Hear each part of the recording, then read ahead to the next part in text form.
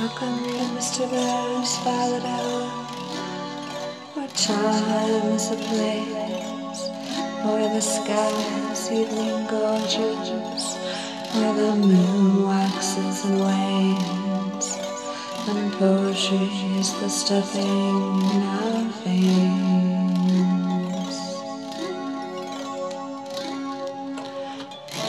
making the lonely a little more bearable.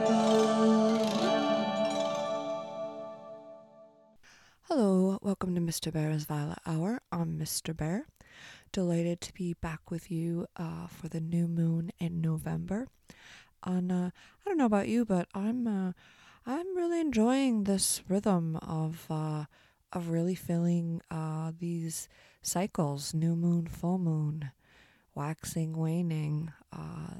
Sometimes it's like, oh, I can't believe it's time to do the show again. New moon again, full moon again, new moon again, full moon again.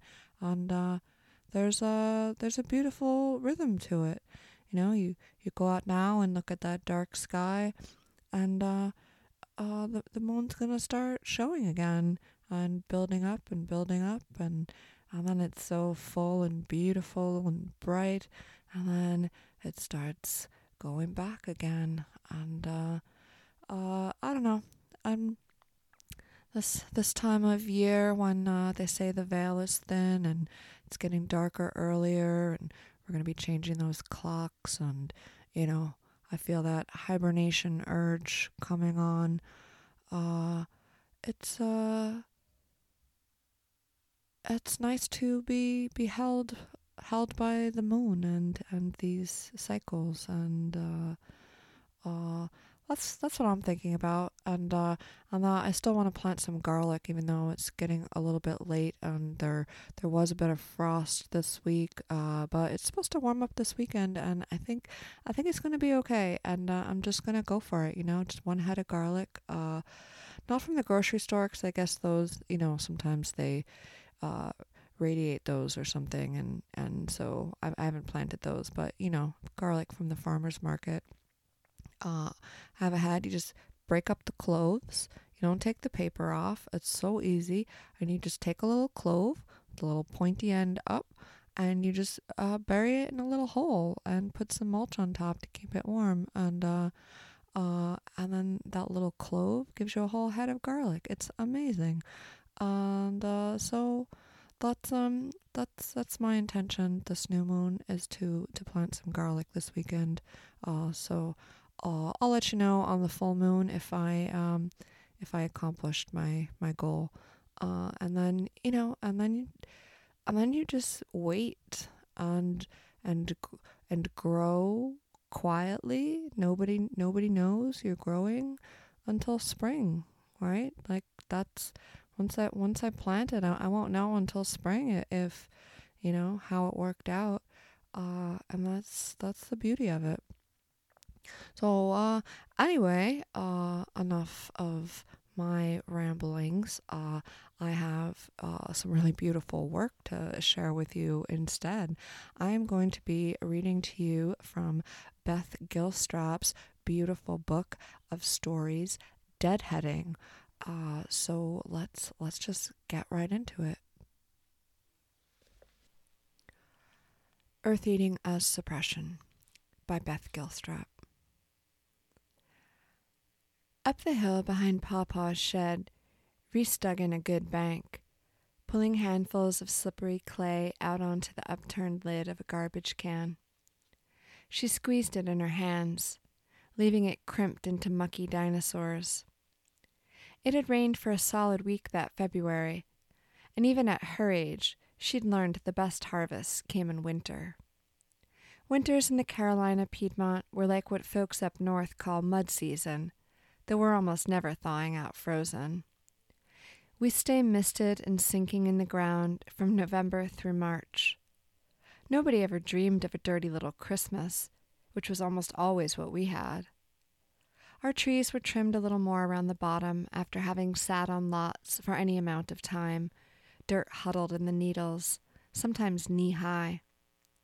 As soon as the carpets and upholstery got cleaned up, the dogs would take one sloppy lap around the property, tongues flying, then come barreling in the doggy door and paint the den crusty red again. The whole time smiling jowly smiles, the way only hound dogs could. Pawpaw and Gammy couldn't stay mad for long. Those dogs were the only thing that made them laugh after a lifetime of scraping by and burying all 15 of their combined siblings. Both were the last of their families, save for their daughter Verbena and her girl, Reese. They didn't count Reese's daddy no more, not since he run off with a blonde who wasn't half as pretty or tall or smart as Verbena. They couldn't make heads or tails of it, so they chewed their lips and rubbed their chins and said yes every time they were asked to look after their little tomboy. Reese had slipped and landed on her knees some time ago, but was so engaged with digging she'd barely noticed how filthy her new jeans were until the cold soaked in and spread up to her hips. Her fingertips had numbed and her nose prickled in the February air. Daylight waned and the floodlights clicked on, leaving a warm halo to aid her work. Gammy and Pawpaw would holler for her to come in any minute. She wanted to get as much mud as she could before that happened. As her hands stiffened, she rolled a glob in her palms, gently massaging the tender flesh at the base of her thumbs. With one final squeeze, she dropped the last handful on top, wiped the rest on her pant legs because it didn't make no difference anymore, and scooped up the aluminum platter with both hands, as Gammy did any time she served fried chicken to a crowd. Reese's plate was equally special. Getting up the steps took a ballerina's grace and posture. But when Reese reached the door, she realized she wouldn't be able to jar the thing loose without a grown-up's help.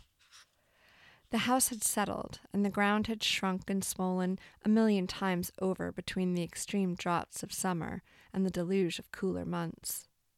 Reese thought a lot about what would happen to her body if she could shrink and swell on the same level of that good red dirt. Would she lizard? Would she water moccasin? Would she worm? She would hole up in a ground nest in summer and lie in wait for a fuzzed creature as soon as she had preened herself free of hair and demands. Pawpaw must have heard her jingling around the door because about the time she'd gotten frustrated enough to throw her mud plate, his haunting silhouette appeared behind the cafe curtains. He tapped on the glass, asking her if she wanted in. "Maybe I want to get in of my own accord," Reese said. "Suit yourself," he said, trying to hide the smile in his voice. But as he stepped away, she changed her mind. "Pawpaw," she said, no longer fighting balance and full hands and swollen doors, "I got something for you and Gammy." "Well then," he said, pulling the door open with a jolt, "I'll take payment upon entry."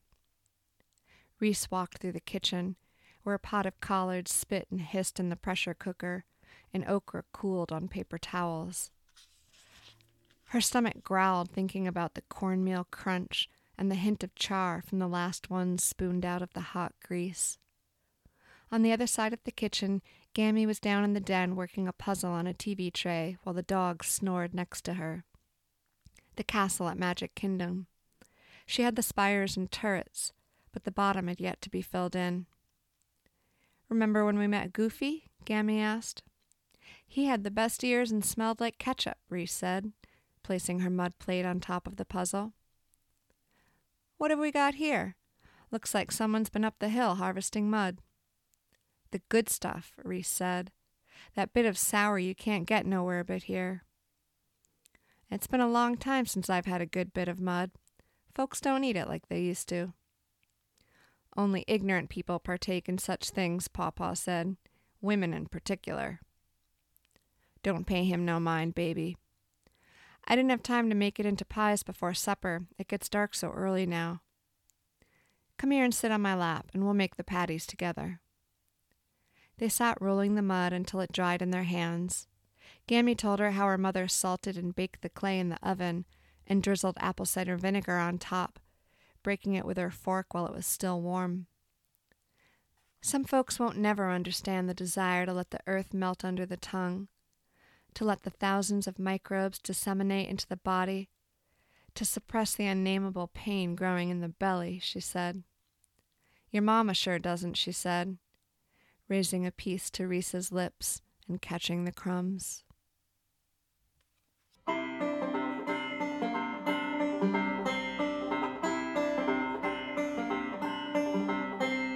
Magical thoughts, magical thoughts.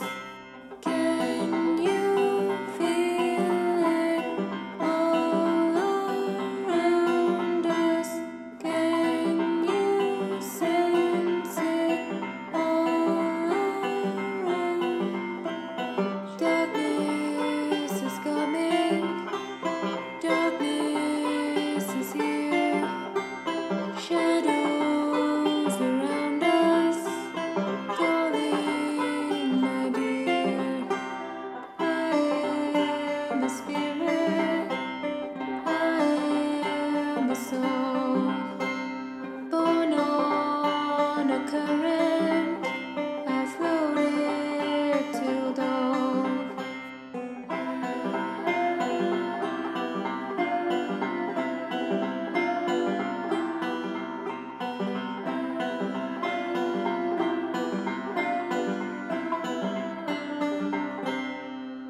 I am the ghost that follows you round, waiting indeed, waiting the sound. Can you see me in the darkness? Can you feel me in the shadows?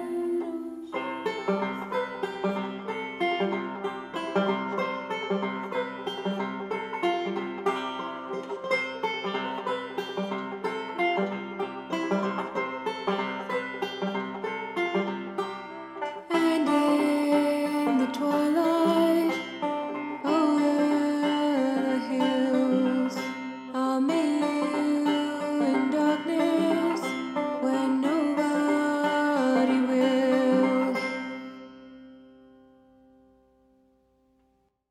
That was Gabrielle Griffiths with Magical Thoughts. Sinking and Swaddled. Ona left the day before her mother succumbed to a sinking disease. The two of them stood on the precipice of a black crevasse, tying broom and mop handles together with kitchen twine so they might poke the bottom. But when Ona felt no resistance, no thunk in mud, no yielding to water, she knew grim days were ahead. Her mother read the signs, too, and shut herself in the bedroom, never to emerge. Pleading, Ona said, "We'll find a safe place to sleep, Mama. You gotta come with me. We gotta make our own salvation, and it's out in the world, not behind this shoddy door." But the sinking had already pulled her skeleton too hard, too fast. A steel frame at the base of quick, dry concrete. Ona did all she could. She whispered, "I always loved the way you brushed my hair slick, like I should be made of satin ribbon and tulle, not square-built and sun-sour." She pulled purple chalk from her jeans pocket, drew a heart on the door, and gathered her things. She swore she felt the earth drop, like a hitch in an elevator, several miles from her mother's house. She thought of all those bed linens agitated, curled, heaped on top of her mother, sunk along with everything else, beams, roof tiles, the acrylic nails her mom wore, the senselessness of waste. Her father had sunk too, years ago in a prefab home out on the lake. One day the lake rose a mite and the ground dove a mite, and from what her mother said, her father was better off down there, probably still passed out on his leather couch. Ona had been swaddled and maneuvered into the bow of a rowboat, and, as legend tells, slept through the whole affair. Perhaps it was this swaddling she longed for more than anything with all this terrible sinking going on. Ona walked for days, determined to find safety on higher ground. If she read her instruments correctly, she was adjacent to a national forest. The public would not stand for the sinking of a national forest, so when she found a slate bungalow, She settled there. Though 2 walls were missing, she concluded it was due to wind and rain, and the birch tree that had swindled its way up and through the middle of the sweet abandoned home. It wasn't sinking. The kitchen still held a butcher block table with a family of plates. Ona piled them one on top of the other and pulled them to her chest, sick with grief, sick with longing at the sight of the dust-free circles left behind. After rinsing each dish in the creek, she dried them with her shirt sleeve and put them back in place.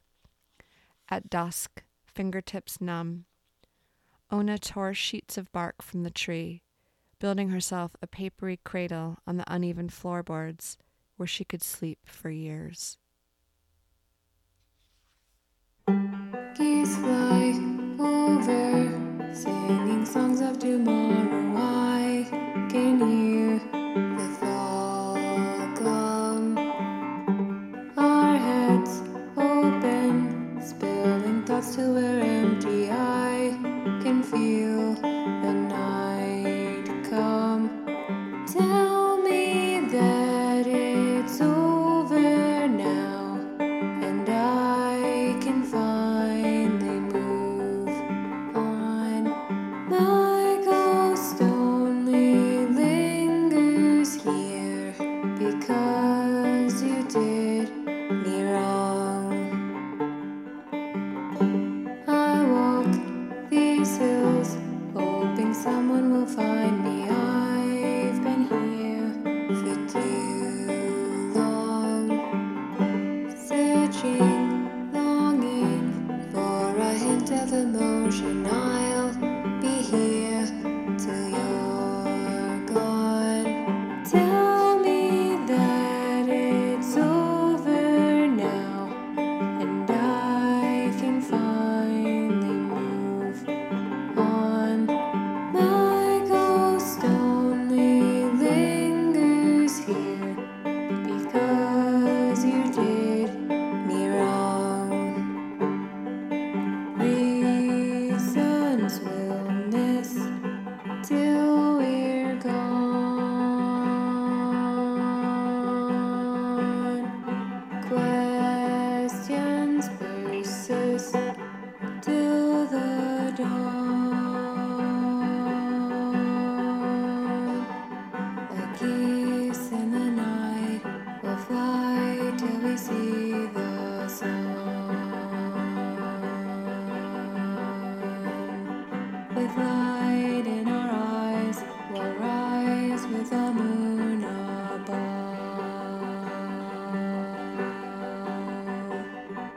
Tell me that it's over now, and I can finally move on. My ghost only lingers here because you did me wrong. Because you did me wrong. Because you did me wrong for so long. For so long. For so long. My heart only lingers for so long.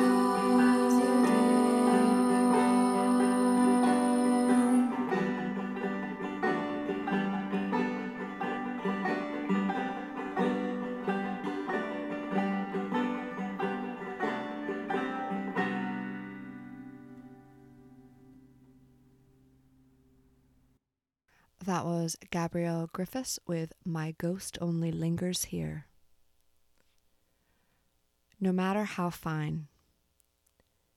Janine worked longer hours than most women her age, but she wasn't quite ready to admit it was all for naught, that her shop was failing. In the quiet after closing, when she shut the music off and she sent her employees home, the lines in her forehead softened. Her shoulders fell into their natural slope, and she came back to the parts of herself she kept closed off to everyone except her father and Maddie. It was summer, and she loved how the shadows lengthened and dappled, leaving the red sofa in a romantic haze. The track lighting she'd invested in could never do that. If she could have harvested those soft edges all year, maybe she would have sold more furniture. But how much can lighting possibly matter when everyone's upside down on their houses and can't afford gas? Still, Janine loved her store. The till caught a glare, so she moved the paperwork to the farmhouse table next to the register. The table had a long scratch down the middle, and its legs were cracked from too many shifts in moisture and heat. But rustic was popular, thanks to those yahoos on HGTV. She crouched over, counting bills into straight piles. 620s, 510s, 45s, and 27 ones. Tapping the pile on the table, she straightened it into a neat brick and looked up, squinting. On these days when sunlight appeared almost watered down, Janine always thought of her grandma. She zipped the deposit bag, reached to the light board behind her, and flipped black switches to the off position, 4 at a time. Her store darkened like a stage, section by section, sofa by sofa. Her grandma would tell her to do something about the extra inventory. No matter how fine the furnishings, crowding made everything in a room seem like junk. The shop Janine opened was a life-size shadow box less than a mile from where her grandma had lived most of her life, where the ranch houses gave way to a lane of glass storefronts. This was Midwood, a neighborhood that used to be populated by former GIs and their families, now housed their windows interspersed with 20-year-olds who wore artistic mindsets and tight jeans. Trees had been planted along the main plaza in the late 40s. Now their branches touched, making the street a cove. Janine loved this about Charlotte, its green fortress created by willow oaks. Some people remarked on their beauty and thanked the Lord for shade, and some folks hated them because of the pollen that built up like snowdrifts come March and April. Wealthier families wrapped their trees with black belts to protect them from a particularly dangerous breed of beetle, but Janine hadn't grown up on that side of town. She grew up closer to Eastland Mall with her father, where the trees were still staked down, where owners tried to keep them from growing crooked or falling, where the houses were 4 models repeated over and over down every street. Before opening day 3 years ago, Janine had her dad and Maddie help unload the first truck. Janine checked off numbers on her clipboard, signed her first vendor invoice, and slapped the driver on the shoulder, giddy from possibility, her hair frizzing in the humidity of a summer morning. But by late afternoon, her dad had strained something in his groin. Janine could tell by the way he tucked his back when he walked, but he didn't say a word. He told Janine when he leaned in to kiss her on the forehead that her grandma would be proud. I can see her now, clad in a pantsuit, one of those styrofoam cups in her hand, shuffling through here, nodding. She'd like the white sofa. Probably that wild disco lamp, too, he said, tying his blue bandana on his head. You really think she'd like it? When she retired from Highland Park Mill, her grandma kept on sewing. She made the slipcovers on her furniture along with Janine's clothes, jumpers and smock dresses. On their mall trips, her grandma would wobble and grab at Janine's hand. From behind, she resembled a shopping rhinoceros, and with great snorty breaths, she'd situate plastic bags in the crook of her elbow and balance orange Julius cups under her chin. The sight of her was magic. I do think she'd like it. Mama always could make a house shine, just like you, he said. Except the ceiling. She'd say it looked like the mill, too exposed. But you'll get to that when you start selling some of this junk. This neighborhood should love it, this fake old shit. You'll have those old big hairs in here in no time, stinking up the place with that Chanel garbage your mother used to wear. God, I hope so. I need big hairs all over the place. I don't care if they're doused in kerosene. Send them over. Too bad you don't have any friends to push my way, she said, twisting again under the weight of impractical clothes. She'd change into the spare jeans she kept in the trunk of her Honda after he left. Besides, I'm going to bring an authentic vintage too, Dad. I have a few pieces at home I got from an estate sale. A walnut vanity and a settee. Speaking of, Janine put her clipboard down on the asphalt, put her hands together and stuck out her lip, a trick that never failed to work on her father. Next Saturday work? He asked, rubbing his elbows. I have some side jobs coming up this week, so I can't do it until the weekend. And darlin', what in God's name is a settee? She sat down on the curb, kicked her shoes off, and patted the sidewalk. It's like a love seat, Dad, but fancier, I guess. Honey, if I get down there, I ain't ever getting up, he said. My knees. I'm working you too hard. Nonsense. I can't crawl around on the ground as well as I used to. About that time, the trash truck squeezed through the thin lane behind Cotswold Shopping Center, backing up next to her dad's truck, hissing and beeping. I hope he stays clear of my baby. She's paid for, and I'd hate to see her dinged. The truck's cobalt patina had faded long ago, but the white wall tires shone. The letters had peeled off, leaving the F-O-R-D a darker shade of blue. A dolly was strapped to the back, and a Gandalf action figure hung from the rearview mirror. For Janine, that truck was an extension of her dad. She couldn't imagine him driving anything else. That truck was part of the landscape, part of his home. It had left permanent grease stains on the asphalt in front of the house. Her memory lay in the bed of that pickup. Summer days when the metal burned her bare legs and feet. Even when she got tired of the old neighborhood and the whole of Charlotte, Janine never thought of trying to live any other place. But Janine's dad didn't have much of a poker face when it came to where he grew up. She knew he was disappointed she hadn't gone away to school, but she loved how he tried to be positive about the store for her sake, though he wasn't always successful. He'd always said he felt suffocated by so much consistency. The same front porches with the same 2 concrete steps. Some would paint them green or dark gray. His mother had painted the whole porch white and put down a piece of outdoor carpet, not unlike AstroTurf. He'd rolled matchbox cars over the high grass and sent them shooting over the edge of the cliff into the azaleas, the same shrubs that were planted in front of every porch, mocking him with hot pink flowers he'd rip off as he walked past. Her grandma had sat on that porch, cross-stitching, smushing cigarette after cigarette into a crystal ashtray, somehow managing not to burn the fabric. Janine had sat on that porch, bickering with him about his ideas on uniformity, until he'd concede Janine was different. Her shop was different. Okay, then, I'll help you with your so-called settee. Shit, he said, why can't people call stuff by what it is? And what, no tete-a-tetes, he asked, poking her in the kidney. He dug his keys from his pocket. Could you stop being so you for today? The man was tickled and laughed all the way to his truck, limp and all. Love ya, he said over his shoulder. You too. Maddie came through the back door, her arms full of fabric samples. Where do you want these? Do we have hangers? Where's he off to anyway? I thought he was going to stay and help unpack all this shit, she said, struggling to hold on to the load of blue and green fabric squares. I dropped half these things on the way out. He's hurt himself, Janine said, scooping half the stack from Maddie's arms. Looks like it's just the girls. ABC store's across the parking lot. Maybe after we get the store set up. I worry about Daddy, she said, as she and Maddie set the fabric on the sidewalk. They walked to the Honda together. Something's off. Janine's dad had told her he'd only stayed in this town for her mother, a woman whom he'd loved for her Kiss t-shirts and wall of hair. Said she'd hooked him from the start with promises and gumption. Not for her, I'd up and left when I was 18, he'd always said. Her mother had left them on Janine's 7th birthday. Janine heard it over and over, but chose not to listen anymore. How her dad would have done this, that, and the other, if only he could have gotten away. The truth was, her daddy saw himself as more of an easy rider type than he turned out to be. Janine's never known him to wander, even through town. Maybe that's why her mom left, because of routine. Most days he was so worn down, he sat on his porch in an Adirondack chair, 4 Budweisers beside him. Exactly 4. Knew his limits. Been doing that since he and Janine's mother had moved back to the neighborhood and closer to Janine's grandparents. Now he was stuck in their old house.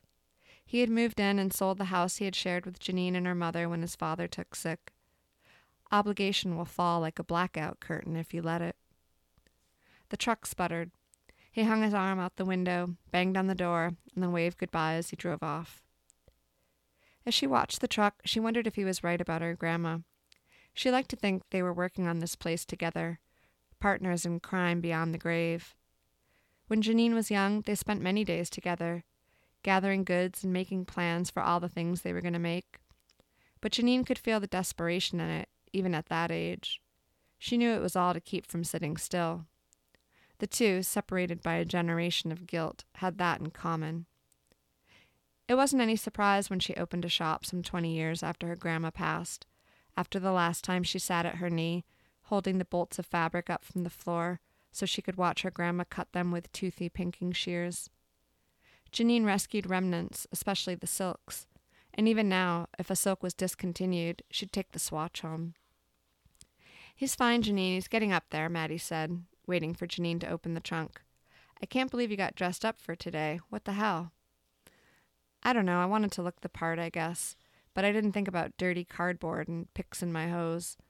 I blame the hour." "Keep an eye out," she said, slipping into the back seat and pulling off her skirt and hose. The jeans came up soft. "Better?" "Better," Janine said, leaving her skirt and hose folded into a square on the back seat. "Let's do this," Maddie said, reaching out and pulling Janine up from the car. They stretched, arms up and wide.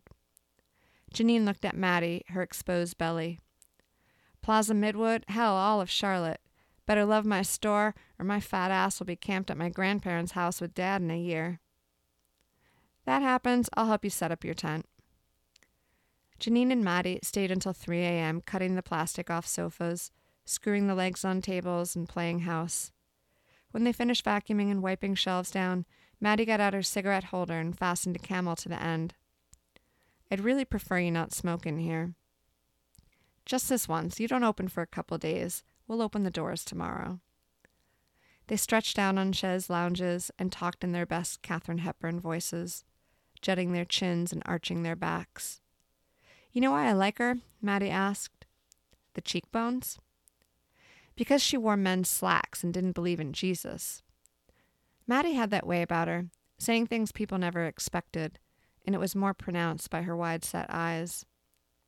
"I don't know about that." "No, I read it in a book about famous atheists." "You read something?" "Suck it, I read." "Your mother would be so proud," Janine said, smacking her head on a table. "At least I don't need a helmet," she said, getting up to pay the delivery man. "I'm taking a 20 from your wallet."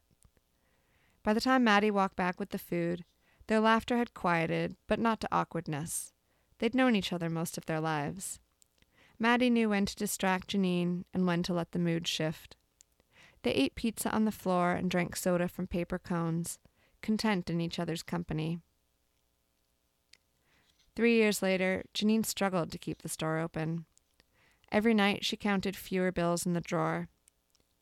That night, as she locked the door, she saw a silver sedan at the end of the parking lot. She put her keys in between her fingers and walked to her car. She could see someone's silhouette, but her eyes weren't so great at night, particularly when she forgot her glasses. She got in, locked the doors, and to be safe, drove to her grandparents' old house, where her dad now lived. "Daddy, you up?" she asked, as she walked in the back door. He sat rocking back and forth in the glider, watching Hogan's Heroes. The glider was one of the few pieces he'd brought from their old house. Most of it he'd taken to Goodwill. He hadn't made it his home. "I'm up," he said. "Can I stay here tonight? There was some creep watching me outside the store." "Sure, baby cakes," he said, never taking his eyes off the screen. "There's chili in the fridge if you're hungry." "Baby cakes? You drunk, old man?" "Maybe a little." "Figures. You saved me some?" Janine heated up a bowl of chili, cracked a can of Budweiser, and wondered how this house still managed to smell like her grandmother all these years after her death. Maybe she had smelled like the house, like talcum and Chanel and cigarette smoke. The white cafe curtains her grandma made, yellowed from countless Virginia Slims lit and burned so many years ago. No one would replace them. When she got back to the den, her dad was asleep with his mouth open. She took the remote from his hand, covered him with the red and black Afghan, and switched it to The Daily Show. She thought if this house was ever hers, she'd paint the paneling, get rid of that mid-century look. He snored himself awake. "What's this about someone watching you?" "I don't know. There was some silver car at the end of the lot with no lights on, just sitting," she said, scraping the bowl. "You carry that stun gun I gave you?" "No, I left it at home." "Maybe I should teach you to shoot," he said, raising an eyebrow at Jon Stewart's Jersey guy accent. "Funny, who is this guy?" "You never watched Jon Stewart?" "No, hon, I ain't. He stood. "You want to go to the range tomorrow?" "You know I don't believe in guns," said the woman who got so spooked she came to spend the night with her dad. "I gotta be at the store early. You turning in?" "I reckon so," he said, rocking himself out of the recliner. "Want to get breakfast in the morning?" "I'll make you waffles," he said, mussing her hair, "long as you don't care if they're Eggo." "Can't wait," she said. As he creaked his way up the steps, she put her bowl in the sink and filled it with water. She walked through the kitchen into the dining room, touching the pea-green wallpaper. The mirror reflected light from the street lamp because her dad never bothered to pull the lace curtains closed, so that anybody who wanted to see him was free to watch. She walked over to the window, blew on it, and made a baby footprint with the fleshy part of her fist. She thought she saw the tail end of the silver car as it passed, but when she lay her forehead against the window, she could only make out tail lights. She wondered about her dad, how he slept these days, whether his back was any better. She meant to ask him. She always meant to. A man walked by with a basset hound. She thought of Applejack, her grandma's old mutt who used to always knock his head on the table legs. She used to play with him and feed him broccoli when no one was looking. She got down on her knees. The blue bubblegum wad was still there, spread wide and thin. Tomorrow, over Eggo's, she would ask her dad if she could have the table for the store. She knew he'd say yes. She took a deep breath and walked to the next room over, the little room, her grandma used to call it. It was a guest room and her grandma's sewing room all in one. A single bed was pushed against the window. The pillows her grandma had cross-stitched still sat arranged in the same order. Cardinals on the left, the little girl kneeling and praying, "Now I lay me down to sleep," in the middle, and violets on the end. As a child, she'd stared out the window at the streetlight and wondered what her life would be like if her mother was looking at the same stars, if she thought of her. She'd sleep with all the pillows on the bed and get upset whenever they fell on the floor. When she couldn't sleep, Janine would trace the raised stitches, think of the looped packages of thread, the yellow plastic box with removable trays her grandma kept them in, the old buttermint tin she kept her buttons in, how she'd dump them on the floor and try to find matches. Her grandma let her play with all her sewing stuff, but she never let her work the machine on her own. After she died, Janine took the box of thread and the button tin home with her. She never had the heart to learn to sew for real, but every now and then she'd cross-stitch a Christmas ornament, something simple with only X's. She'd have to tape up the back of them, because she never learned the proper way to finish a piece. The sewing machine still had its plastic cover on. A tomato pincushion sat next to it. Reds, yellows, and blues clustered together in tiny balls of color. Janine ran her fingers over the pins. She pushed them all down completely. She'd take this, too. Janine pulled out her grandma's ladder-back chair, retied the strings of the cushion, and took a seat. Someone had dusted recently. She pulled the cover off the machine. It was cream and sage green. A 60s singer her grandma would never have parted with. There was still a spool of thread in the top, half used. She always wondered what her grandma had been working on when she died. She turned the hand wheel. The needle moved. Her grandma had kept the patterns in a filing cabinet next to the machine. It had been years since Janine touched the collection. She liked the sketches on the outside. The women were always trim and made up with architectural hair. They struck poses with their hands held out to their sides, looked like they'd just turned around, caught in a moment of glee that could only be caused by a great pair of pleated trousers or a tea-length dress worn with white gloves. As she rummaged, she found the patterns for a lot of her own childhood clothes. The overalls her grandma had sewn in red corduroy were there, represented in denim. All her Christmas and Easter dresses. She wondered what her grandma would have made her as an adult. A white pantsuit? A simple A-line dress? Indigo? Soft pink? Butter yellow? When Janine realized she didn't have anything to sleep in, she walked upstairs, using her phone as a flashlight so she wouldn't disturb her father. He slept in his boyhood room since he'd moved back in. Hadn't had the nerve to take over his parents' room. She crept down the hallway past his cracked door to her grandparents' old room. She knew her dad hadn't been able to part with her grandpa's clothes yet. She pulled out a plain white t-shirt, wondering if it was creepy to sleep in the clothes of the dead. It felt cool as she pulled it over her head, smelled like cedar. She looked over at their full-size bed and the eaves on the right side of the room. Her grandma slept on that side of the bed because she was a good head shorter than her grandpa. She remembered the long gowns her grandma had slept in, and how her grandpa slept outside the covers in nothing but his birthday suit. Her grandpa had gotten rid of her grandma's clothes, even the ones she'd made. Said he couldn't take looking at them anymore. Janine had told him she'd take them, but he'd told her, "Girl, that ain't natural. You gotta get on with your life." Her grandpa's shirt hit her mid-thigh. Standing in the doorway to their room, she flipped the switch and hugged her own clothes to her chest, feeling palpitations. She closed her eyes, breathing in the smell of the furnace being turned on for the first time in months. Grandma Sue was there in her poppy housecoat with red pockets, telling her to turn in, settle down, that she'd be down in a few to tuck her in. Back in the little room, Janine rolled into a ball under the covers. In the blue-tinted light of the street lamp, she strained to remember the feel of her grandmother's hand on her head.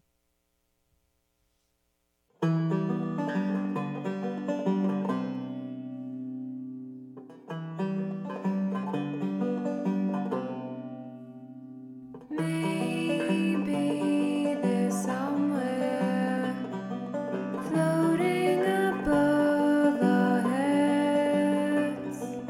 Maybe some night we will look in the sky and see the dead. Who knows?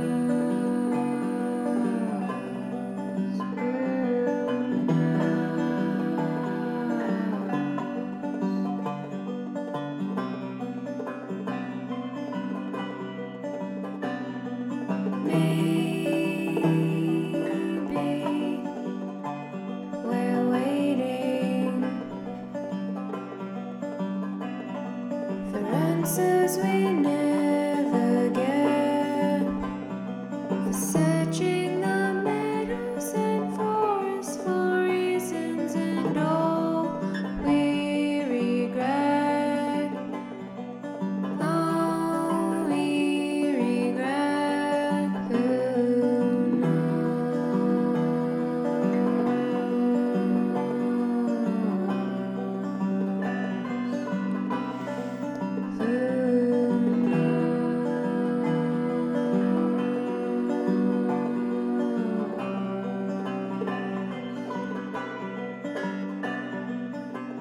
And I can try to reach the light, and I can try to rise, but I am tied tonight, and I'll alight into the sky, and I will fly, and I can try to reach the light, and I can try to rise, but I am tied tonight, and I'll alight into the sky, and I will fly, and I can try to reach the light, and I can try to rise, but I am tied tonight, and I'll alight into the sky, and I will fly. Maybe then someday, maybe then some way, maybe we'll all see.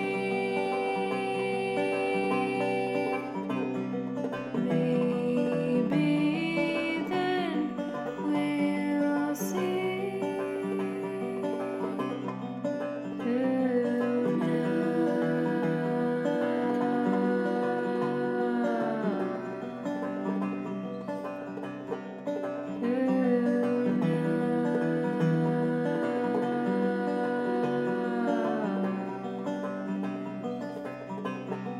Who knows? Whoa.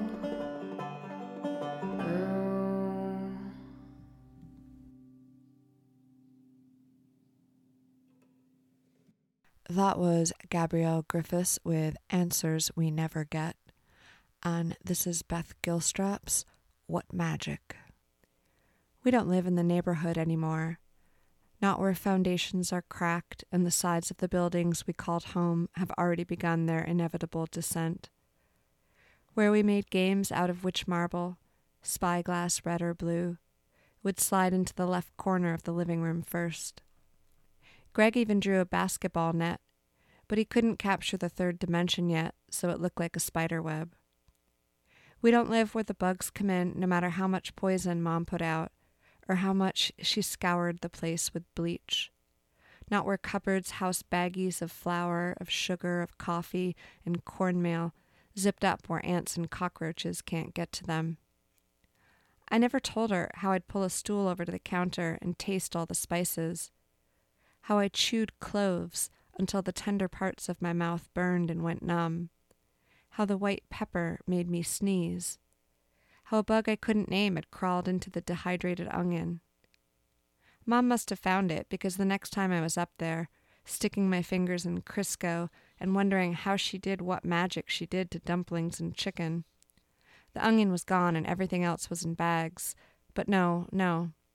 We don't make a special trip to the discount bread store, where we buy 6 or 8 loaves at a time and keep them in the big freezer in the den. We don't cut people's hair in the kitchen anymore. We don't stink up the house with chemicals to make all us bone-tired women look less so.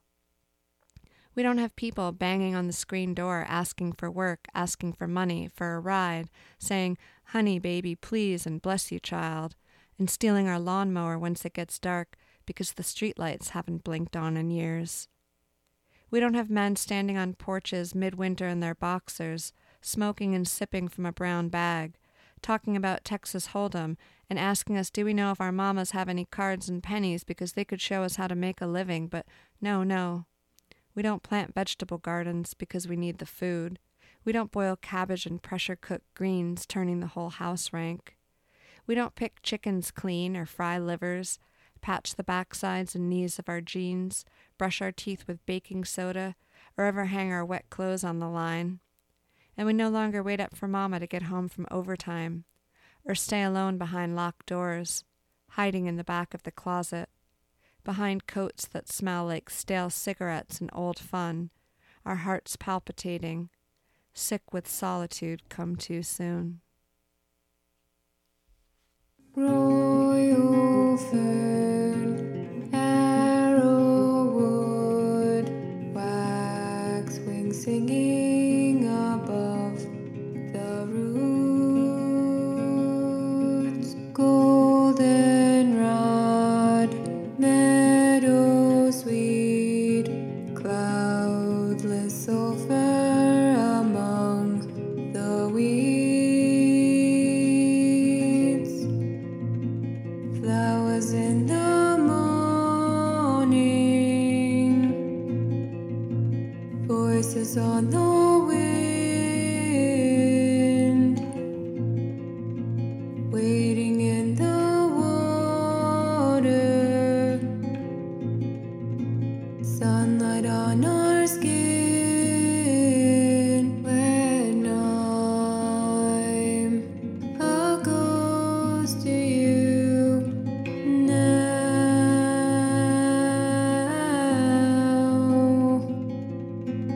ooh.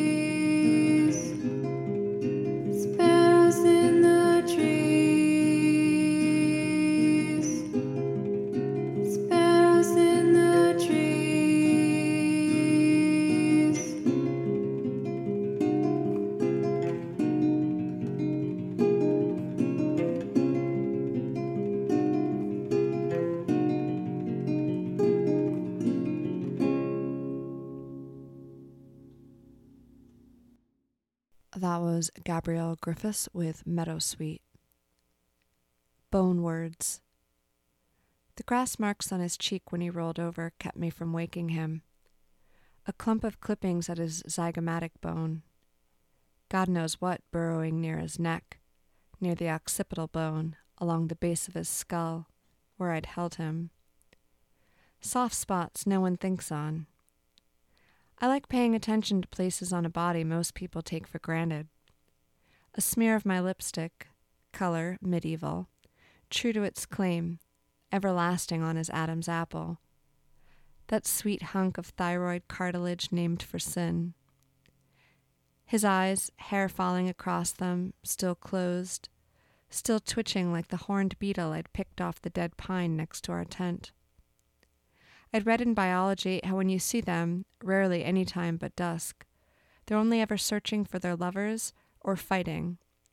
Other males, only males of course, always fighting, for decaying fruit or sap, favored mating grounds close to rotten wood.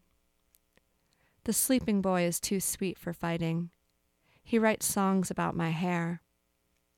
The sleeping boy's brother will find out about us alone in the old growth, our chapped skin, our damaged tent, and helplessly hope our similar smells are his imagination gone dark.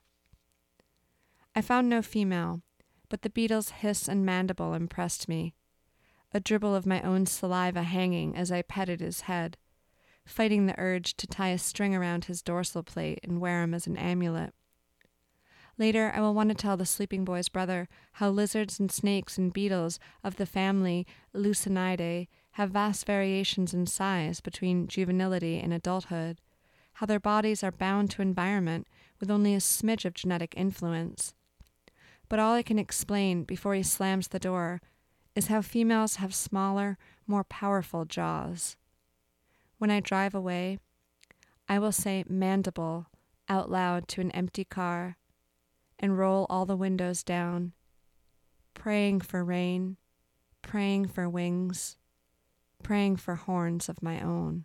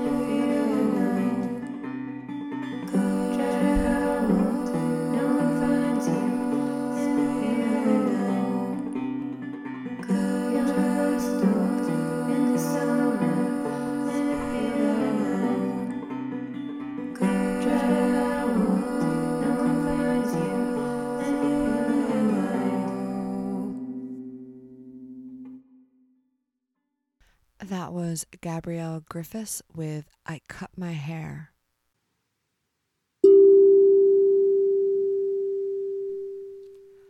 I guess it's time for a little meze.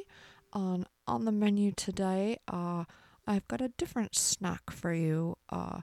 Instead of our usual mini interview with the featured musician, I'm gonna do an oracle. That's because Gabrielle Griffiths, this is her second time being featured on the show. You might remember she was the music for season 1, episode 6, Living in a Material World, which was my interview with fiber artist and teacher Jody Colella. And now we're in season 2. This is episode 5, and I've brought you more of Gabrielle Griffiths' beautiful music. I just think it's haunting and gorgeous and love it. Hope you do too. Gabrielle Griffiths is a multimedia artist, writer, and musician and works as a librarian. Her website is gabriellegriffiths.com. That's GABRIELLEGRIFFIS.com. And you can find her writing and her music there. So I've decided you can go back to season 1, episode 6 and listen to the interview with her. But this time I'm going to pull an oracle for Gabrielle.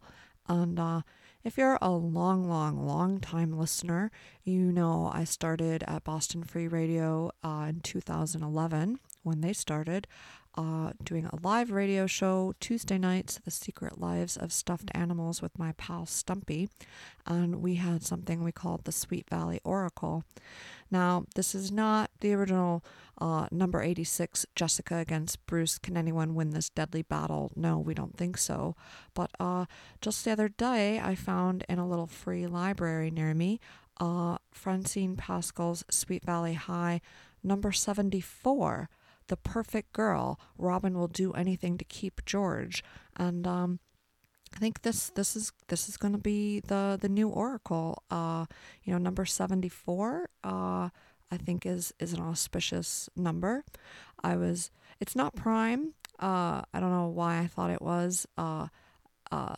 74 is even. Well, when you add 7 and 4, you get 11, which is prime.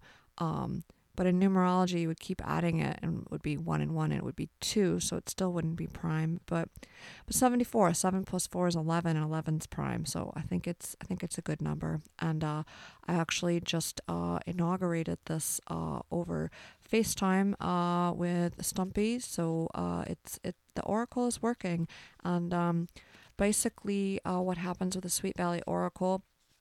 Usually, the person used to be in the studio and could do it, but sometimes, they couldn't, and so Stumpy and I would just flip through ourselves for each other or for them. But the idea is you just, hear that sound, you just flip through, and then when it feels right, point your paw down at a passage and read it, and then, apply it. So I'm gonna pull an oracle for Gabrielle Griffiths, and hope it's a good one. Sometimes we like to flip the book upside down, flip, open, turn. Okay, now I'm gonna read. Elizabeth expected Robin to laugh along with her, but to her surprise, Robin looked deadly serious. No, it's not.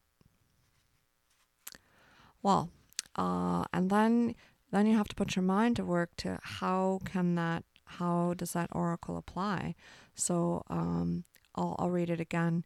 Elizabeth expected Robin to laugh along with her, but to her surprise, Robin looked deadly serious. No, it's not. Since Gabrielle's not here to talk with me about this oracle, I can't interpret it. But I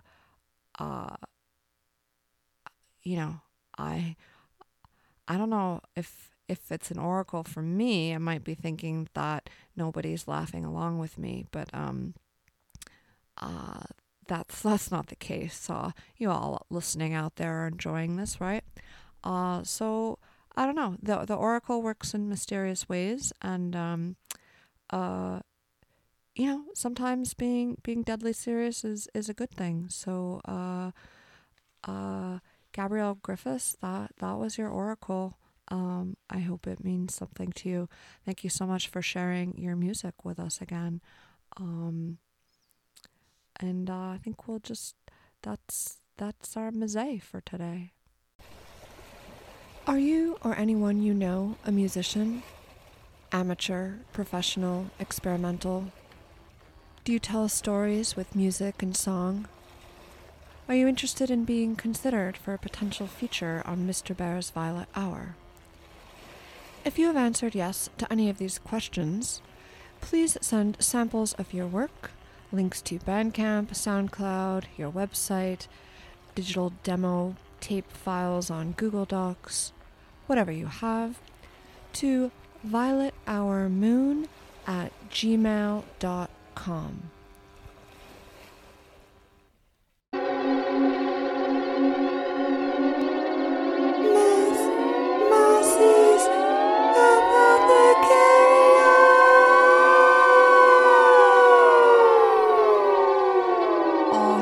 Mousy. Oh, hey, Mr. Bear. So good to see you. Oh, what do you have there? I brought you some hawthorn berries. Oh, my goodness, fresh hawthorn berries. Those are beautiful. Thank you, Mr. Bear. I thought you might like to tincture them. Oh, Mr. Bear, you know me so well. These are beautiful, and I've never worked with the fresh berries before. I've only had the dried berries, and oh my gosh, this is so exciting. These are just gorgeous. Look at that color. No, I was so excited to find them. This was a real gift, just a bounty of berries. I only took a few paws full to come share with you. So there's plenty for the birds and the critters too. But I thought, hawthorn berries. What better gift to bring Miss Mousie on the new moon? Oh, Mr. Bear, this is just delightful. I'm going to tincture these. I think I'll tincture some in vodka and some in brandy. I know brandy's a traditional way of tincturing hawthorn berries. But we'll do some with the plain vodka too, and then after a month or so, when we strain them out, we can compare them. Oh, yeah, that would be fun. And then we can mix them up with other things and make some formulas and elixirs. Oh, this is going to be so much fun. And hawthorn is just, look at these. I mean, you can see why people work with hawthorn for the heart, for the physical heart and the emotional heart. Just look at this color, and my heart already feels better just holding these berries. Yeah, that's, these hawthorn trees, they have so much beauty and power, and those big thorns. I know, those thorns are amazing, aren't they? They're so long and sharp, but they're spaced out so that deer can still eat. Thorns are about protection. I think a lot of people think, oh, thorns, they hurt, get rid of thorns. But, we all need some thorns to create a little space for ourselves. Especially us smaller creatures like the mice and the rabbits and the birds. It's nice to have a thorny place to go to. So I love working with thorns. I would sometimes tincturing them, but really just looking at the thorns and just touching them a little bit. Just gently prick your paw on the thorn, and just kind of be present with them. And you don't even have to take them off the plant to do that. But I love to gather hawthorn thorns when they're just down on the ground. Oh yeah, I see your big collection over there. Yeah, anytime I like to gather some up and save the thorns and put them in these pretty glass bowls and things, or just stand them around. They're just so lovely. But like I said, to have some fresh berries, oh, this is a real treat. I mean, people often work with hawthorn for grief and loss and sorrow. There's just so much of that. It's a rough time. It's been a rough couple of years, and there's so much loss and mourning on such a big level. I think everybody needs a little hawthorn, and maybe people can find some hawthorn trees near them. Remind your listeners, Mr. Bear, I'm just a two-dimensional hand-drawn rodent studying herbalism, so, they should all do their own research and, look up some, botany identification and make sure they can identify the hawthorn tree. But with the thorns, it's pretty easy. But maybe they'll find some in, full of berries around them now, and then, they can make some hawthorn tincture at home too. And then we can all have some of this wonderful hawthorn medicine. I love that idea, Miss Mousie. Yeah, all of us having some hawthorn tincture, hawthorn cordial, or hawthorn. Or hawthorn, or just plain hawthorn tea, of course, or a hawthorn chai, with hawthorn berries and cinnamon and clove and nutmeg and, all your usual kind of chai and pumpkin spice kind of spices. Throw all those in a pot. Reishi would be nice too. Yeah, and just bring it to a boil and then simmer for a long time. And then you have this beautiful, warm, delicious chai. Hawthorn berries and chai is wonderful too. There's just so many things. It's hard to decide what to do. I'm going to tincture these berries, and I hope your listeners can get their hands on some hawthorn berries too, and we can all just share in the magic and beauty of hawthorn together, and maybe bring a little healing to our hearts. Sounds like a plan, Miss Mousie. Well, I'm going to go finish the show, seeing as I'm already a little late, as I often am. But I'll be back to see you on the full moon. Okay, take care, Mr. Bear, and good luck planting that garlic. Okay, thanks, Miss Mousie. Bye.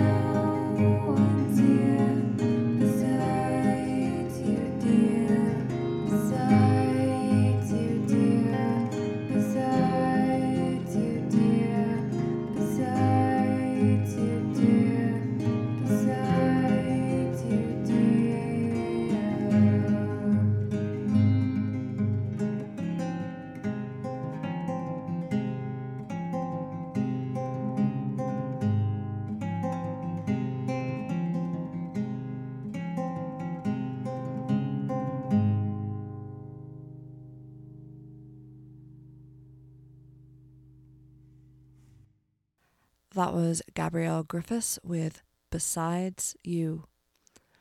And that's the show. Thanks so much for joining me in the Violet Hour. I hope you enjoyed the beautiful work of Beth Gilstrap.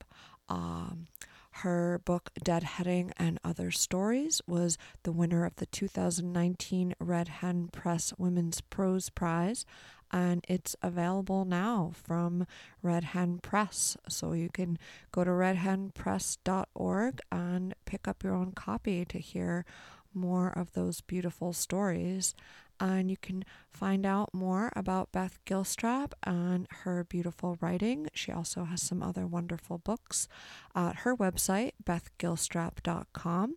That's BETHGILSTRAP.com. And she's a wonderful writer and wonderful person. So I really hope you enjoyed the show, and we'll go pick up her book.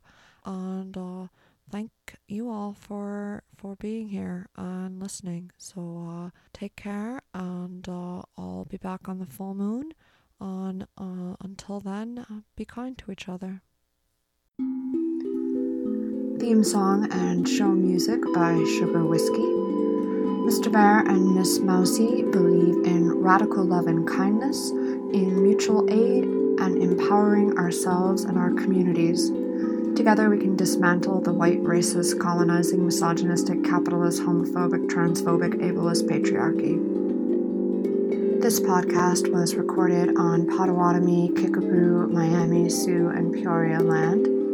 Text your zip code or city, state to 907-312-5085 and find out whose land you're living on. You can also go to land.codeforanchorage.org for more information. There's also a helpful map at native-land.ca. This is just the first step in developing a land acknowledgement. Let's learn our history and honor the land and Indigenous peoples, past, present, and future.